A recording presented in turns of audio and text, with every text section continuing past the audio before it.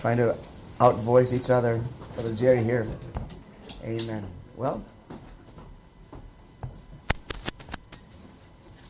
okay, let's have a word of prayer, and then we'll get started. Lord, we thank you for this beautiful morning. Thank you for the beautiful sun. Thank you for just a beautiful day, another day that you have made for us to rejoice and be glad in it, and be in your house. And thank you, Lord, for all those who are here already. Thank you for the kids downstairs and even up here in the auditorium. Pray for those who are making their way to church. Lord, you keep them safe, and we have a good time of fellowship to do it today.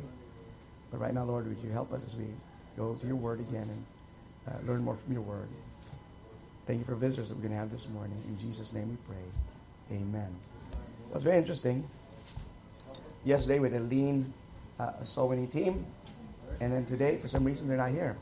I guess the beautiful weather, the beautiful... You know, when we started, somebody gave me advice and said, start in the fall. So I'm thinking, why not in the summer when it's nice and sunny, you know? Why in the fall? I did it anyway. Now I understand, you know. In the summer, it's more difficult to get people in church when the weather is beautiful. And then when it's not as, you know, as sunny. And so now looking back, I said, oh, so that's why. Starting in the fall and every Taala every morning. Amen. Well, okay. Just for next week, Lord willing, we'll be able to begin our another part of our study. We will be studying the Antichrist, Lord willing, next week. So just advanced reading Revelation chapter 13, verses 1 through 7. And Lord willing, we'll be done with our lesson today. We're talking about the resurrections. And next week we'll begin our lesson on the Antichrist, the coming one world dictator.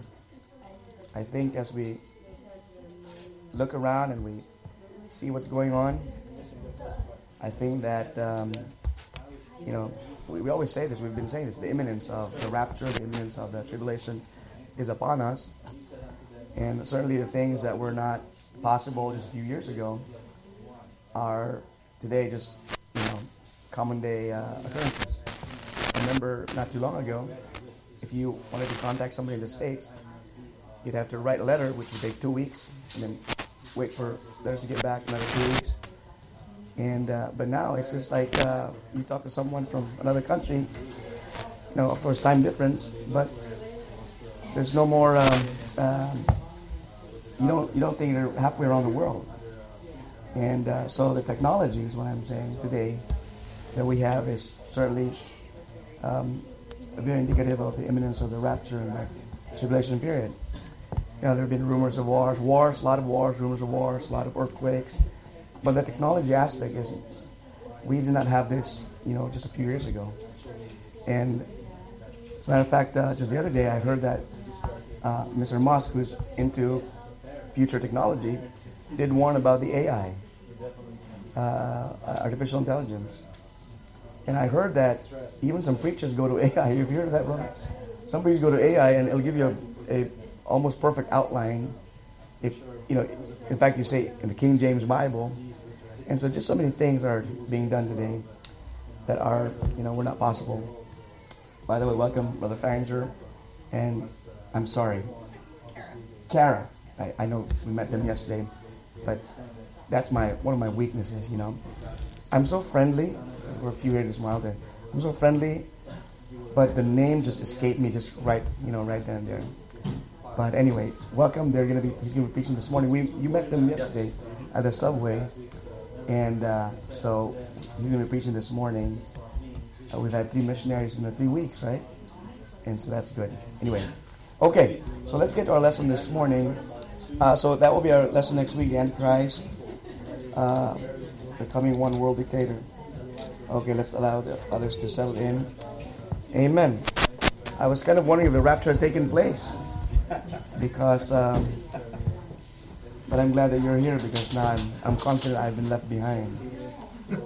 Okay, so let's go back to our lesson about the resurrections. And remember we said that there are going to be basically 2 classifications of resurrection. The first resurrection and the second resurrection. First resurrection, there are several as resurrections that have happened already that would be all together under the general group of first resurrection. Of course, the second resurrection is the resurrection that will bring up those who are not saved, and they will stand before the the great white throne judgment.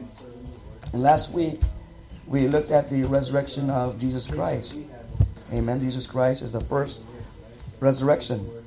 And just very quickly go to 1 Peter chapter 3 and verse number 18. 1 Peter 3:18.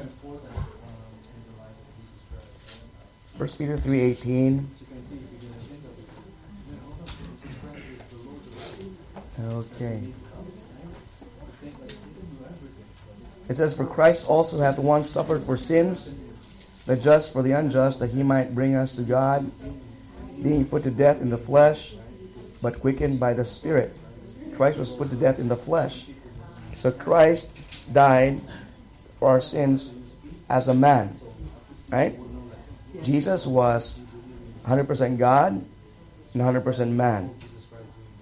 He sacrificed as a man because God requires a perfect sacrifice for our sins. That's why today you and I are saved from the penalty of our sins because Christ took that penalty upon himself. He suffered for us. He became sin for us, the Bible says.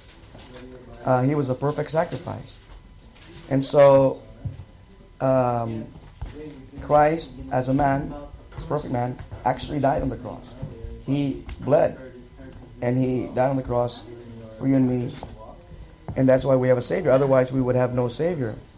Because there's no other person who was without sin. Adam was the only person who started without sin. But then sin entered the world through Adam. And everybody born after Adam, and we're all born after Adam, are all descendants of Adam, were born with the sin nature. Christ was not born with a sin nature. He was born without an earthly father. So the sin nature was not passed on to him. He was conceived of the Holy Ghost, and he was brought forth in the world through the Virgin Mary, and was 100% man, just like you and I, but without a sin nature. So he suffered, put to death in the flesh, but quickened by the Spirit. In other words, he was made alive by the Spirit of God. By the way, just very quickly, Ephesians chapter, the word quickened, right, in verse number 18, you see that? Go to Ephesians chapter number, let me find my place. Ephesians chapter 2. Chapter 2, verse number 1, it says here, "And you," so that now is talking about you and I who are saved and born again, "and you hath he quickened." You see that word? Same word? Quickened. "Who were dead in trespasses and sins." In other words, we were made alive. We're born spiritually dead, but when we trusted in Christ as our personal Savior, of course, repenting of sin and trusting in Christ, we say born again. In other words, we were given a new life. Not a physical life, but a spiritual life. And we were quickened. As you see the same word, "and you hath he quickened," and that's referring to us who were previously dead in trespasses and sins. So going back to 1 Peter 3, Jesus was put to death in the flesh, but quickened by the Spirit. And then verse number 19, "By which he also he went and preached unto the spirits in prison." So Jesus Christ descended into that place where the souls of those who had died before Christ were at. Now, they were either in a place of torment, or in the case of the rich man and Lazarus, or Abraham's bosom. So either Abraham's bosom or that place of torment. Those who died righteous, let's say in the Old Testament before Christ, they were in the place called Abraham's bosom. Those who died unrighteous were in the place of torment. Again, the rich man in the story that Jesus would tell us was in that place of torment. And so Jesus went there and he preached under the spirits of prison. Now, go with me to Isaiah chapter 61, verse number 1. Because in this verse it says in prison, right? Isaiah 61 and verse number 1.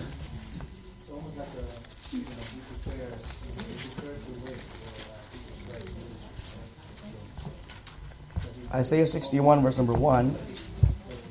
The Spirit of the Lord God is upon me, because the Lord hath anointed me to preach good tidings unto the meek. He hath sent me to bind up the brokenhearted, to proclaim liberty to the captives, and the opening of the prison to them that are bound. Okay? So here it describes people who are in prison. They are those who are lost. They're captives. Now go with me to Isaiah chapter 28. Isaiah chapter 28. 24 rather. Isaiah 24. And verse number 22.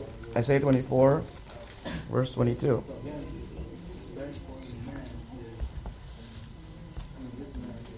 Isaiah 24:22, and they shall be gathered together as prisoners are gathered in the pit, and shall be shut up in the prison, and after many days shall they be visited. Then the moon shall be confounded, and the sun ashamed, when the Lord of hosts shall reign in Mount Zion and in Jerusalem, and before his ancients gloriously. So here it's talking about prison, and that's where Jesus went, and he preached under the spirits in prison, those who are already dead. Now, his preaching to the spirits in prison was not to convert them, but to announce to them his finished work on the cross. He announced to them, those who refused to believe and died righteous, didn't believe in God and didn't believe in the prophets and didn't believe in what they were told in prophecy. So now they realized what they had rejected was actually true. And reminds me of what will happen in the great white throne judgment. Many of those who have died and rejected Christ, died without having trusted in Christ as a personal Savior, and they never bowed the knee, they never confessed that Jesus is Lord. One day, when they face the great white throne, they will realize that everything they were warned about, everything that they were told, is true. They would have to bow the knee and confess. As a matter of fact, even right now, as they're in torments in hell. Now, like we said last week, one of the greatest, and to say that is really not even coming close to how it actually is. But the regret of having rejected Christ. Maybe some of them were so close. Maybe some were so close to trusting in Jesus. But something kept them. Remember when Paul said to, when Agrippa said to Paul, "Almost thou persuadest me." So in other words, he was already there. He actually knew. They knew. But they refused to humble themselves before God and trust in Him as their personal Savior. Maybe it's because of their religion, which is also Christian. The majority of the world is part of the Christian world. But not all are born again believers. So maybe some of them got very close to trusting in Christ. Maybe some of them said, "I'll postpone it," and then they didn't have a chance to trust in Christ. And then they died. And in hell they lift their eyes and in torments. And so maybe if you're here this morning and you have not yet put your complete faith and trust in Jesus alone as your personal Savior, and you die in that condition, immediately your soul will be in hell and will suffer the torments of hell. And will be there in hell for the rest of eternity. Well, the lake of fire. After the great white throne judgment, then the lake of fire. Well, you could say it's a degree hotter in the lake of fire. I don't know, but hell is a place of torment already, as it is. And the lake of fire. And then there will be a great white throne judgment. We're getting out of the lesson here. That will momentarily take them out of hell, their souls out of hell. And the Bible says, and hell and death were cast into the lake of fire. While they'll just be given the opportunity to be reunited with their bodies, that's the second resurrection, and they will bow the knee and confess that Jesus is Lord. But not to their salvation, but in fulfillment of Scripture. And they will be cast into the lake of fire. And so, maybe you're here this morning and you have not yet put your complete, exclusive faith and trust in Jesus. So what do you mean? Well, maybe you know that Jesus died for your sins, and in fact you appreciate He died for your sins. And maybe you know that He died to pay for your sins. Yes, and He's the Savior, but deep inside you're saying, well, I don't deserve to go to hell. And so yes, Jesus died for me, but I wasn't really headed to hell. See, you have to make that, you have to accept that you are never going to be good enough. You were never going to be good enough. You need to accept that you deserve to be punished for your sin. You need to accept that only Jesus can save you from your sins. For some people, they say Jesus plus their church, Jesus plus baptism, for example, Jesus plus their good works. I met some people say they agree with everything, except that you have to do your part. You have to do your part. Why? Just in case. Oh yes, Jesus did that for me, but I have to do my part. If that is your position, that means you are not completely trusting in Jesus. And if you do not completely trust in Jesus, He is not your Savior. I always say this, we're a Baptist church.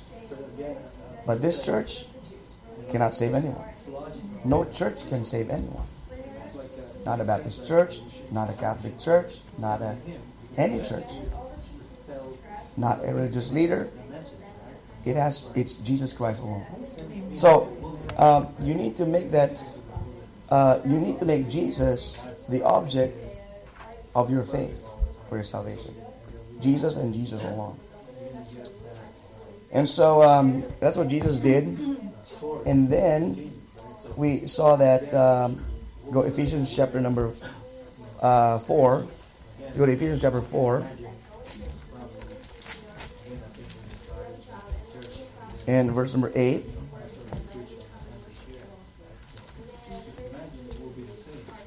Wherefore, he saith, when he ascended up on high, and he led captivity captive, and gave gifts unto men. Now that he ascended, what is it but that he also descended first in the lower parts of the earth? He that descended is the same also that ascended up far above all heavens, that he might fill all things. So Jesus ascended up into heaven, and it says that he led captivity captive. So those who were captive, the saints from the Old Testament, who were in the place of Abraham's bosom, or remember we said, the thief said, remember me when thou comest into thy paradise. So, paradise, Abraham's bosom, that was the part of that help, that was a place of comfort. Well, Jesus took them out of there and would lead them up into heaven. But now Christ ascended into heaven, not right away after he resurrected. And so, many days after, he ascended to heaven, and that's when he led those who were previously in the place of Abraham's bosom. He brought them to heaven. Now, what happened in the meantime? Go to Matthew chapter 25. Matthew 25, and verse number 57.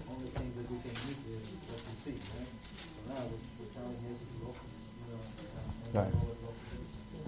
Matthew 25, 50, right? 50. I'm sorry, Matthew 27, sorry. Matthew 27, verse 50.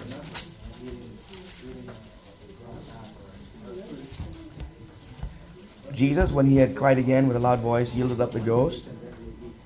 And behold, the veil of the temple was rent in twain from the top to the bottom, and the earth did quake, and the rocks rent.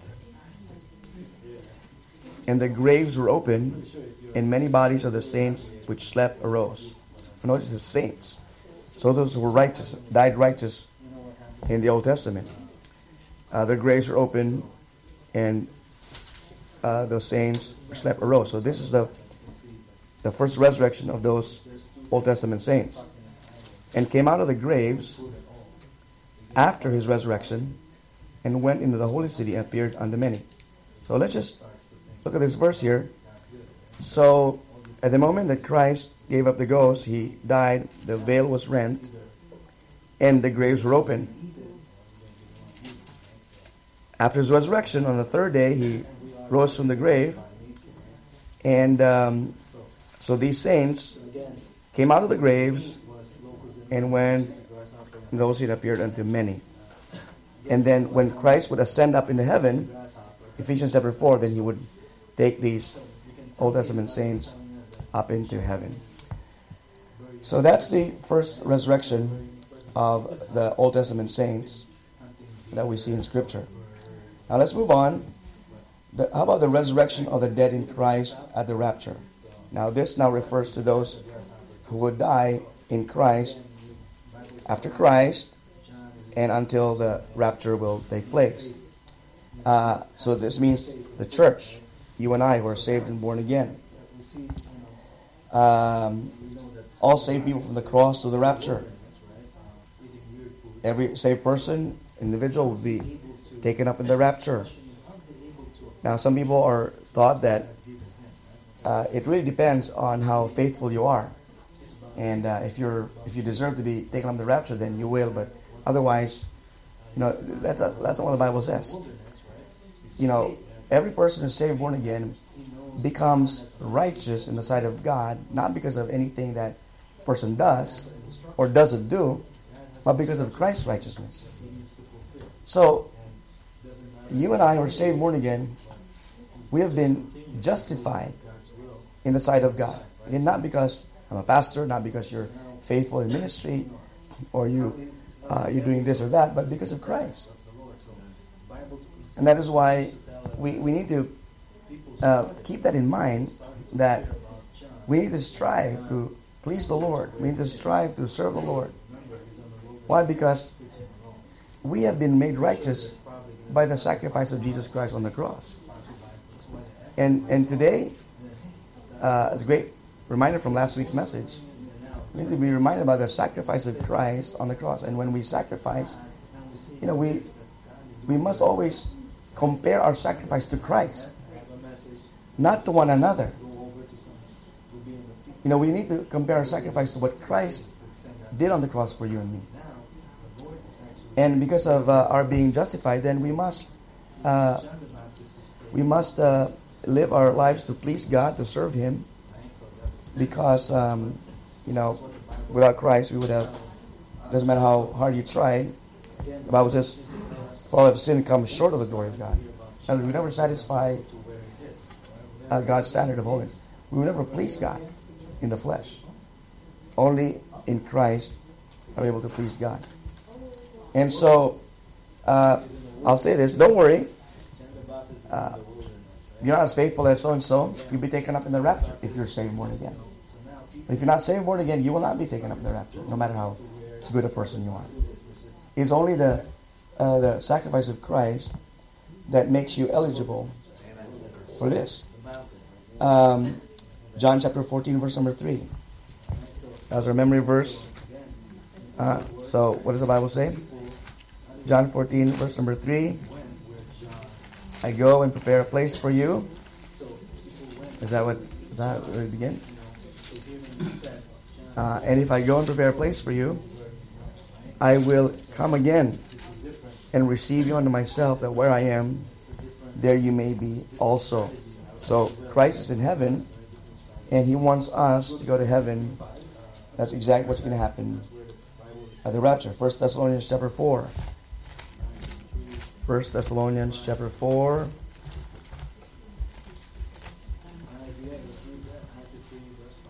Okay? Remember, we're looking at the dead in Christ.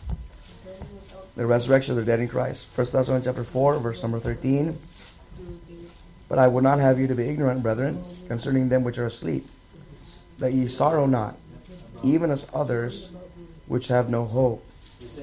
For if we believe that Jesus died and rose again, even so them also which sleep in Jesus will God bring with him. So the word sleep refers to those who are dead in Christ. Died having trusted in Christ as their personal Savior. Verse 15, for this we say unto you by the word of the Lord, that we which are alive and remain unto the coming of the Lord shall not prevent them which are asleep. For the Lord himself shall descend from heaven with a shout, with the voice of the archangel, with a trump of God, and the dead in Christ shall rise first. Then we which are alive and remain shall be caught up together with them in the clouds to meet the Lord in the air. So shall we ever be with the Lord. Wherefore, comfort one another with these words.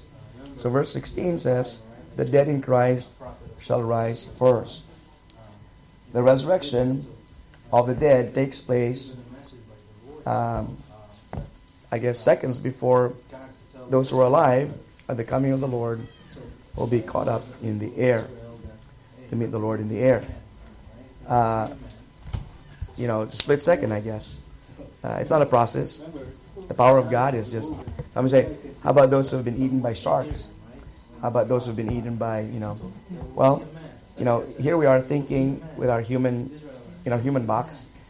But the power of God is just beyond our, human imagination. But the Bible does say that the dead in Christ shall rise first. In other words, their bodies. Remember, their soul's no longer there. So when a person dies, the soul leaves the body. The body goes to the ground, whether eaten by a shark, that's the common, or it just decays, and the Lord will put back that body together, and that body will be redeemed. The incorruptible will put on corruptible. The immortality will put on mortality put on immortality. So the power of God will do that, and they will rise first. And so that is the resurrection of the dead in Christ. And those who have gone before us, they are the Christians. They're born again believers. Their souls are in heaven, and their bodies will be rejoined the soul. And that's why there's going to be a great reunion one day. Comfort one another with these words. My mother and father, they're already in heaven, and their bodies are still in the Philippines. Amen. But one day they will be resurrected, and there'll be a great reunion. And yes, we are looking forward to the return of the Lord. That's one of the crowns that is reserved to those who love the appearing of the Lord. So that's the resurrection of the dead in Christ. Now, let's move on. This is very interesting. The resurrection of two witnesses. Now, this is during the tribulation period. Revelation chapter 11. Revelation chapter 11. Remember, next week we're going to be talking about the Antichrist, okay? Revelation chapter 11. Let's look at verse number 3 through 12. Well, let's start verse number 1. Revelation 11, verse number 1. And there was given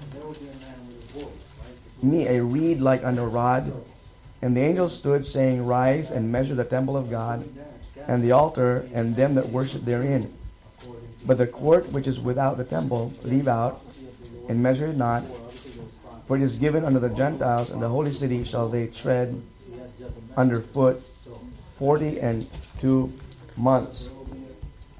So that 42 months is actually 3.5 years. Okay, the Gentiles shall tread underfoot the holy city 42 months. Verse number 3. And I will give power unto my two witnesses, and they shall prophesy 1,260 days, clothed in sackcloth. Now that 1,260 days, like 60, is actually equivalent also to 42 months, and is also equivalent to 3.5 years. Remember, the tribulation period is 7 years. So the first part of the 7-year tribulation period, these two witnesses will be prophesying. Okay? Now, verse number 4.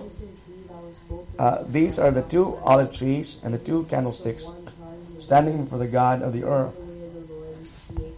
And if any man will hurt them, fire proceedeth out of their mouth, and devoureth their enemies. And if any man will hurt them, he must in this manner be killed. These have power to shut heaven, and it rain not in the days of their prophecy, that it rain not in the days of their prophecy, and have power over waters to turn them to blood, and to smite the earth with all plagues, as often as they will. And when they shall have finished their testimony, the beast that ascendeth out of the bottomless pit shall make war against them, and shall overcome them, and kill them. And their dead bodies shall lie in the street of the great city, which spiritually is called Sodom in Egypt, where also our Lord was crucified. So where was Jesus crucified? In Mount Calvary, right? In other words, in Israel. That is where, that's the country, that's the nation that's being referred to. Now verse number 8. And their dead bodies shall lie in the street of the great city, which spiritually is called Sodom in Egypt, where also our Lord was crucified. And they of the people and kindreds and tongues and nations shall see their dead bodies 3 days and a half, and shall not suffer their dead bodies to be put in graves. And they that dwell upon the earth shall rejoice over them, and make merry, and shall send gifts one to another, because these 2 prophets tormented them that dwell on the earth. You know, I think that when the rapture takes place, and so the believers are no longer here, and so the unbelievers will wonder, and will begin to think. But then they will be overcome by this Antichrist and the world leader, who will instead cause them to rejoice. The troublemakers are no longer here. Amen. Those who are we're referred as troublemakers. And I think we should be troublemakers in that sense, where we preach the gospel and preach the truth. And if we're not seen as troublemakers, then something's wrong. Amen. And that is why our preaching and our doctrine should be something that is completely based on the Word of God, regardless of how people accept the truth of the Word of God. So here they're rejoicing, and I think that's going to happen. Verse 11, after 3 days and a half, the Spirit of life from God entered into them, and they stood up on their feet, and great fear fell upon them which saw them. And they heard a great voice from heaven saying unto them, Come up hither. And they ascended up to heaven in a cloud, and their enemies beheld them. So they're going to be resurrected, and they're going to be taken up to heaven. So this is another resurrection that is mentioned in the Bible that is going to happen during the tribulation period. So immediately after the rapture, these 2 witnesses will begin to preach and will begin to condemn the nations, the sins of the nations. They will be hated, and they will do this for about 3.5 years. And they won't be killed during that time. They're protected, but after that they will be killed to fulfill this prophecy, but the Lord will resurrect them. They will be resurrected, and they will be brought up to heaven. Now, let's move on. The resurrection, remember this is part of the first resurrections. The tribulation martyrs will be resurrected. Revelation chapter 20. So those who will die during the tribulation period, Revelation chapter 20, will also be resurrected. This is now after the second coming of Christ. Revelation chapter 20, verse number, let's just begin verse number 1. And I saw an angel come down from heaven, having the key of the bottomless pit, and a great chain in his hand.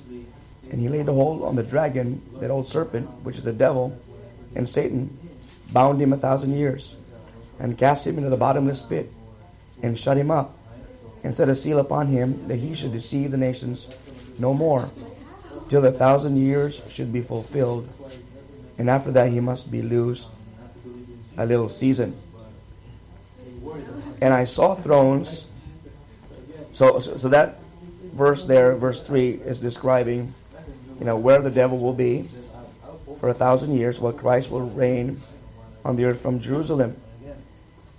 But towards the end of the 1,000 years, he will be released, and he will do basically the same things he's able to do today, and even much more towards the end of the 1,000 years. Okay, verse number 4. And I saw thrones, and they sat upon them, and judgment was given to them. And I saw the souls of them that were beheaded for the witness of Jesus and for the word of God, which had not worshipped the beast, neither his image, neither had received his mark upon their foreheads or in their hands, and they lived and reigned with Christ 1,000 years. So the beginning of the reign of Christ, those who were beheaded during the tribulation period will be resurrected and will reign with Christ for the 1,000 years. In other words, this is the only way for anyone during the tribulation period to be saved from the lake of fire. For them to resist the mark of the beast, resist from worshiping the Antichrist, and in fact, as a matter of fact, will be beheaded. I mean, it says very clearly here, those that were beheaded for the witness of Jesus. Go with me to Revelation chapter 19 and verse number 17. Okay, this is the second coming of Christ. The second coming of Christ, okay? And I saw an angel, chapter 19, verse 17. And I saw an angel standing in the sun, and he cried with a loud voice, saying to all the fowls that fly in the midst of heaven, come and gather yourselves together unto the supper of the great God, that ye may eat the flesh of kings, and the flesh of captains, and the flesh of mighty men, and the flesh of horses, and of them that sit on them, and the flesh of all men, both free and bond, both small and great. And I saw the beast and the kings of the earth and the armies gathered together to make war against him that sat on the horse and against his army. And the beast was taken, and with him the false prophet that wrought miracles before him, with which he deceived them that had received the mark of the beast, and them that worshipped his image. These both were cast alive into a lake of fire, burning with brimstone. And the remnant were slain with the sword of him that sat upon the horse, which sword proceeded out of his mouth, and all the fowls were filled with their flesh. Who is this that sits upon the horse? That's Jesus. Right? And the remnant. In other words, verse number 20, verse number 19, these are the world leaders with the armies who will decide to make war against Jesus, and they will all be killed. And whoever survives that, the remnant were slain with the sword of him that sat upon the horse. In other words, it seems to me like it's either they are going to be beheaded, in chapter 20, verse number 4, beheaded for the witness of Jesus, or they will be killed or slain with the sword of him that sat upon the horse, or Jesus Christ. So it seems to me like during the tribulation period, there are just two classes of people. Those who will bow and have the mark of the beast and will worship the beast, or those who will refuse to receive the mark of the beast and will be beheaded. Because the Bible says those who are beheaded for the witness of Jesus, they are the ones who will be resurrected at the beginning of the millennial reign of Christ. See? So I'm looking here, and I'm sure that everyone here will be is saved and born again, has trusted in Jesus as your personal Savior, and you will not go through the tribulation period. Because during the tribulation period,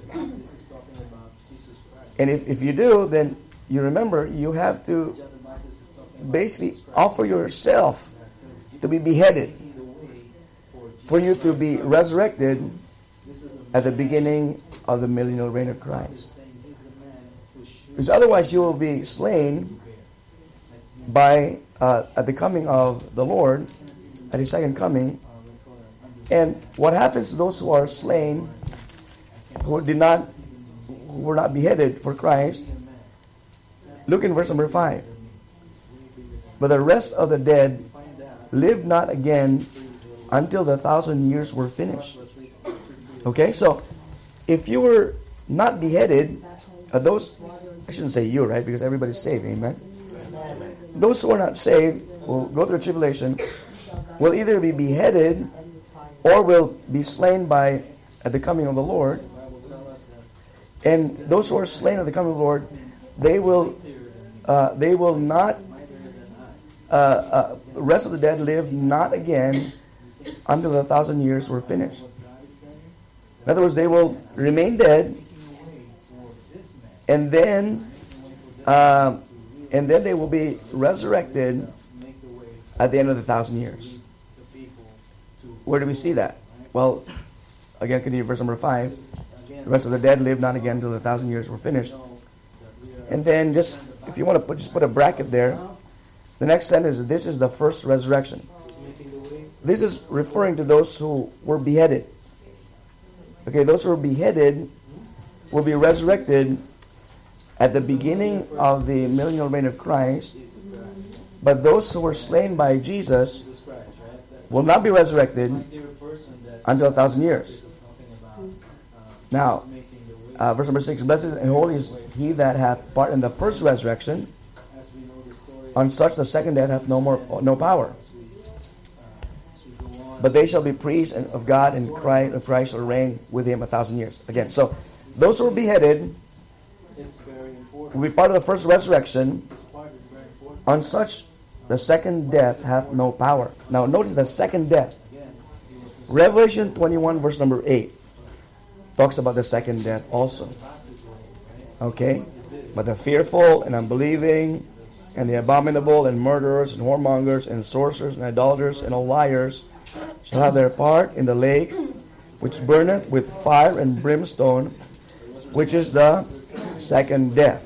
Now I use this a lot in preaching and soul winning, witnessing, that this is the place, the final destination for those who die in their sin, whether they're murderers or simply liars. Okay, the second death. In Revelation 20, verse number 6, it says here, blessed and holy is he that hath part in the first resurrection. On such the second death hath no power. Remember, these are those who did not trust in Christ as their personal Savior, go through the tribulation period, then maybe remember that they sat in a service and they heard a message. Maybe somebody explained this to them, and now they're aware of what they need to do. And instead of receiving the mark of the beast, instead of bowing to the Antichrist, they will be beheaded. And so that's the way for a person to be saved during the tribulation period. Now, that is why, as believers, we will not go through the tribulation period, because we have been saved from the wrath to come. Now think about this. If a believer has to go through the tribulation period, what kind of salvation is that? That is a works salvation. Amen? Works salvation. Because you're simply going to do the right thing, which is not receive the mark of the beast, not bow down to the Antichrist, and obey God. Now remember, no matter how you obey what God says in His Word, if you have not trusted in Christ as your personal Savior, all your good deeds are as filthy rags. It will not save you. So salvation during the tribulation period is no longer by faith, it is by works. In fact, it is a very difficult work that you need to do. Beheaded. Only those, in fact, I'll say this, Because this is what the Bible says. Those who were beheaded, them that were beheaded for the witness of Jesus, they are the only ones who will be resurrected at the beginning of the millennial reign of Christ. There's no way for a person to be saved unless he's beheaded. That is why salvation for you and I must be today. Because we have been saved, those who are saved are saved from the wrath of God. The tribulation period is a time of wrath from God. But God's wrath against the wickedness of the world will be revealed, and will and so we're saved from that. Now, so what will happen to those who are going to be slain at the coming of the Lord? Verse number 7. And when the 1,000 years are expired, Satan shall be loosed out of his prison, and shall go out to deceive the nations which are in the four quarters of the earth, Gog and Magog, to gather them together to battle, the number of whom is as the sand of the sea. And they went up on the breadth of the earth, and compassed the camp of the saints about, and the beloved city, and fire came down from God out of heaven, and devoured them. And the devil that deceived them was cast into the lake of fire and brimstone, for the beast and the false prophet are, and it shall be tormented night and day and night, forever and forever. That's why the second death, the lake of fire, is for eternity, day and night, forever and ever.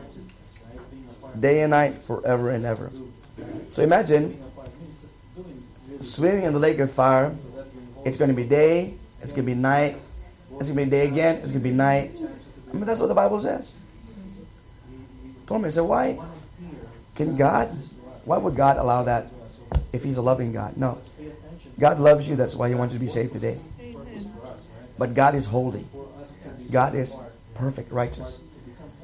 So that even the smallest mark, I describe it this way. It was a perfectly white sheet, and which they say represents the holiness and righteousness of God. And there was just one little mark that would make that white sheet no longer perfect. So even the sin, just the sin that you and I were born with, is an eternal offense against eternally holy God, which must be eternally punished. But for the love of God. That's why Jesus took that punishment. Because there's no way that you and I can be saved from the punishment of our sin for the rest of eternity without the perfect sacrifice. So the perfect holiness of God requires an eternal punishment for sin, but Jesus was perfect. Took that punishment, and that's why the sacrifice of Jesus satisfies the wrath of God against our sin. There's no other Savior. No other Savior. And if you're here and you have not trusted in Jesus as your personal Savior, it'd be so tragic if you died in that condition and end up in hell, and then later on the lake of fire. Let's continue reading, and we're about to end here. Okay? Day and night, forever and ever. Verse 11, and I saw a great white throne, and him that sat on it, from whose face the earth and the heaven fled away, and there was found no place for them. And I saw the dead, small and great, stand before God, and the books were opened. Another book was opened, which is the book of life. And the dead were judged out of those things which were written in the books according to their works. I guess works matter. Works matter. So it seems to me like there might be degrees of punishment for eternity. Because, let's face it, humanly speaking, there are actually people who are good and upstanding, very kind, very charitable, but they're not saved. They will go to hell. They'll go to the lake of fire. They never bow the knee. They never confess Jesus as Lord. they'll go to hell, lake of fire. But I guess according to their works, then they'll have it a little bit easier. But I can't imagine how much comfort that is, huh? In the lake of fire, swimming in the lake of fire. But anyway, that's what the Bible says. Verse 13. And the sea gave up the dead, which were in it. And death and hell delivered up the dead, which were in them. And they were judged every man according to their works. And death and hell were cast into the lake of fire. This is there you go again, the second death. Whosoever was not found written in the book of life was cast into the lake of fire. So verse 13, the dead which were in it. And, the Lord really knows. The Lord is eternal, amen? And so He knew that we would be asking this, what about those eaten by the sharks? Right? And right there it says, and the sea gave up the dead. So I guess those, the extreme dismemberment of, a human body. But the sea gave up the dead. That means their bodies. And which were in it. And death and hell. The souls that are already in hell today. The soul and the body will be taken out of earth whether in the sea or in the grave.